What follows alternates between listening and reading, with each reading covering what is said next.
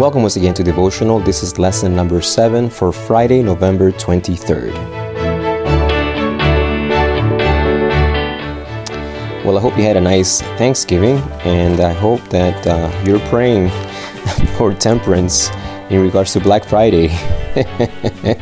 I expect all of my church members early on Sabbath morning. Anyways, this lesson is closing down quite nicely. It's just a summary of what we talked about, the major pillars of our faith as a Seventh-day Adventist: salvation in Jesus, second coming, the ministry of Jesus in the sanctuary, Sabbath, death, and resurrection. And all of these things become beautiful things only if we make good use of them. And the best way to make good use of these is to share them. And so I'm going to tell you a mission story. You know that I like them, and I usually read several at a time. And this lesson, if you have the printed copy, comes from page 111 in the regular copy. I have the teacher's edition, and it's entitled My Bucket List. And it's by a gentleman named Bob Stewart. Bob Stewart presently is 68 years old, but he says that some time back, over 3 years ago, he was at the doctor's office, and the doctor looked at him with a serious face and said, Stewart, you have an inoperable prostate cancer, and you have 18 months to live. And the family was, of course, distraught. This is not the kind of news you want to hear from the doctor. So what do? You have 18 months to live. One of his sons recommended to, go to a cross-country bike ride.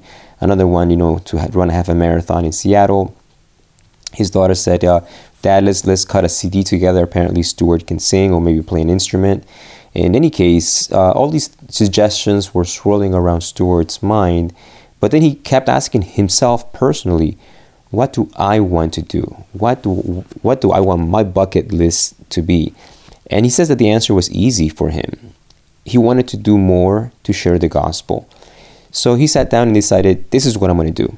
Once a month, every month, not once a month, but every month, I'm going to seek to bring at least one person to church.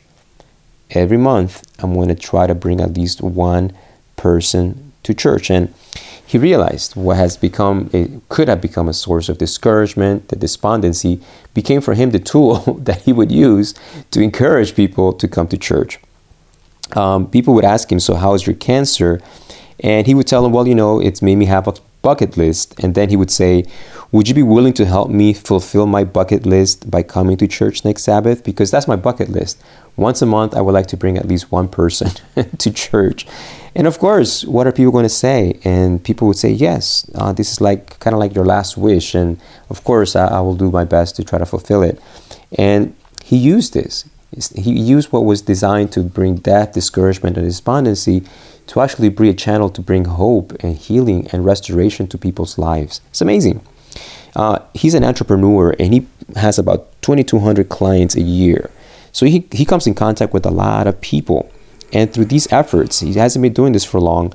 Already 2 people have gotten baptized, a married couple and their oldest daughter.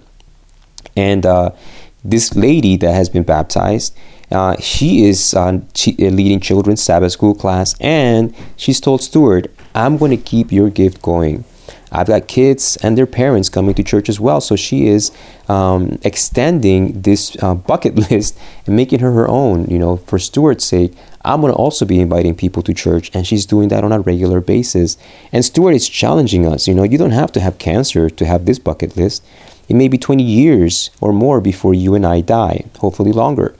Why not start fulfilling this bucket list today? Put that goal in your life. Invite someone to church every month, at least one person, and pray for that. Since Stewart got that diagnosis, it's been 27 months. He has not died. God is keeping him alive. And Stewart, for as long as he stays alive, he's going to pursue this bucket list, because he says that this is what truly has given meaning and satisfaction to him. He says, yes, I will commit to visiting your church. People would say that, and about half of them come out. But Stewart says that the most gratifying moment comes when people actually step into the church. They hug, he sits next to them, and he finishes by saying this: they become part of your family. Remember how we kept finishing this last couple of podcasts? God has made us for relationships. This bucket list is about restoring the relationship of people have lost with God and with each other, because as we restore our relationship with God, we become brothers and sisters in a very intimate, real way. So I'm excited that someone was willing to share their testimony, and that their testimony inspires me as a pastor. Who will I invite this month? Do I have one person in mind that I can invite to church? Do you? You don't have to wait for cancer to make this decision. Every day is a gift of life. Why not use this gift of life in the most useful and meaningful way possible? Bring people to church.